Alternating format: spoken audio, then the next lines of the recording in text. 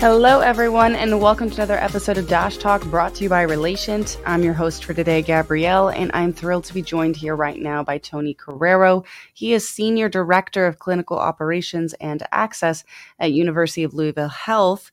Today, we're going to be talking about improving patient access as well as care and just how U of L is successfully and has been successfully leveraging broadcast messaging to communicate with patients. So here to enlighten us on the subject, as well as provide any actionable insights, is Tony. So Tony, welcome.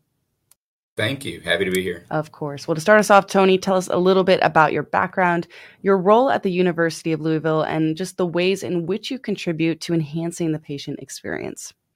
Yeah, so here at U of L Health, many of us wear different hats, and so my areas are with clinic management and clinic leadership, working with our clinics and making sure that we are providing the best patient experience within our clinics, and working with our providers to break down any walls there are with the clinic experience and patient satisfaction. And then the other side of things for me is access to care and making sure that we can provide the best, most streamlined access to getting our patients to the right provider, right place, right time. And really trying to identify those barriers that patients have to getting to our providers. Well, Tony, communications continues to be very important to patients in today's world, especially. So just how has this continued shift impacted your operations, but also your approach to engaging with patients overall? Yeah, communication has really come to the forefront for healthcare.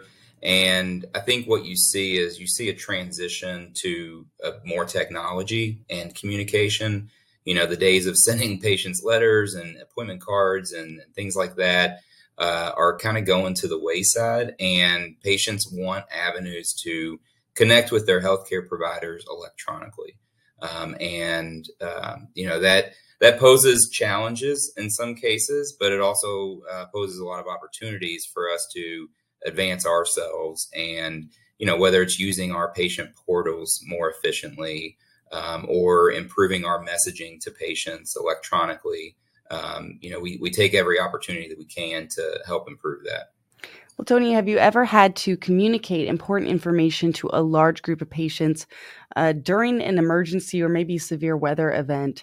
Tell us about one of those situations if you have. What was your response? Oh, definitely.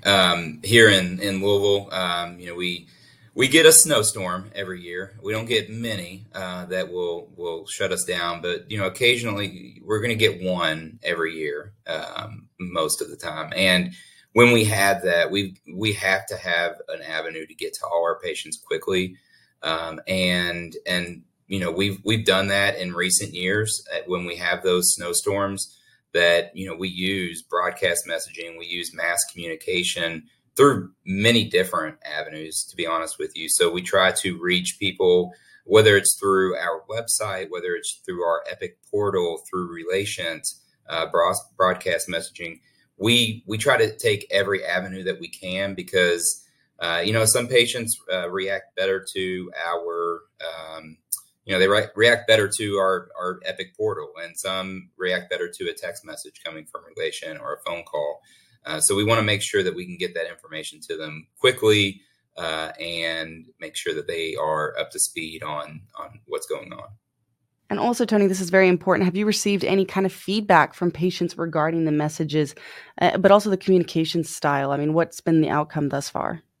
Overall, it's been positive. Many patients, you're going to hear some things from different patients of too many messages in some cases. And, we try to take the approach that over communicating is going to be the best way to go so that you don't miss anything. But overall, the feedback has been positive that, patients are aware.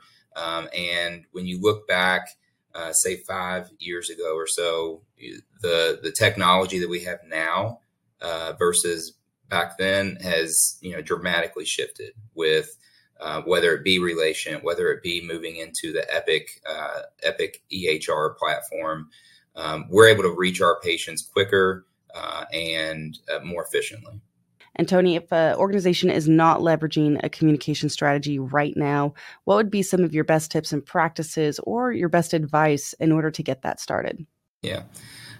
Really, in my opinion, figure out, what you want to communicate, how you want to communicate it, when you want to communicate it, and then kind of start building from there. And don't try to, bite off the whole thing at once, because, when you start communicating, you're going to start receiving the feedback from patients, because right now they love the communication tools. They love to communicate, whether it's through the Epic messaging, through the portal, whether it's through Relation and being able to select different options of cancellations or reschedules.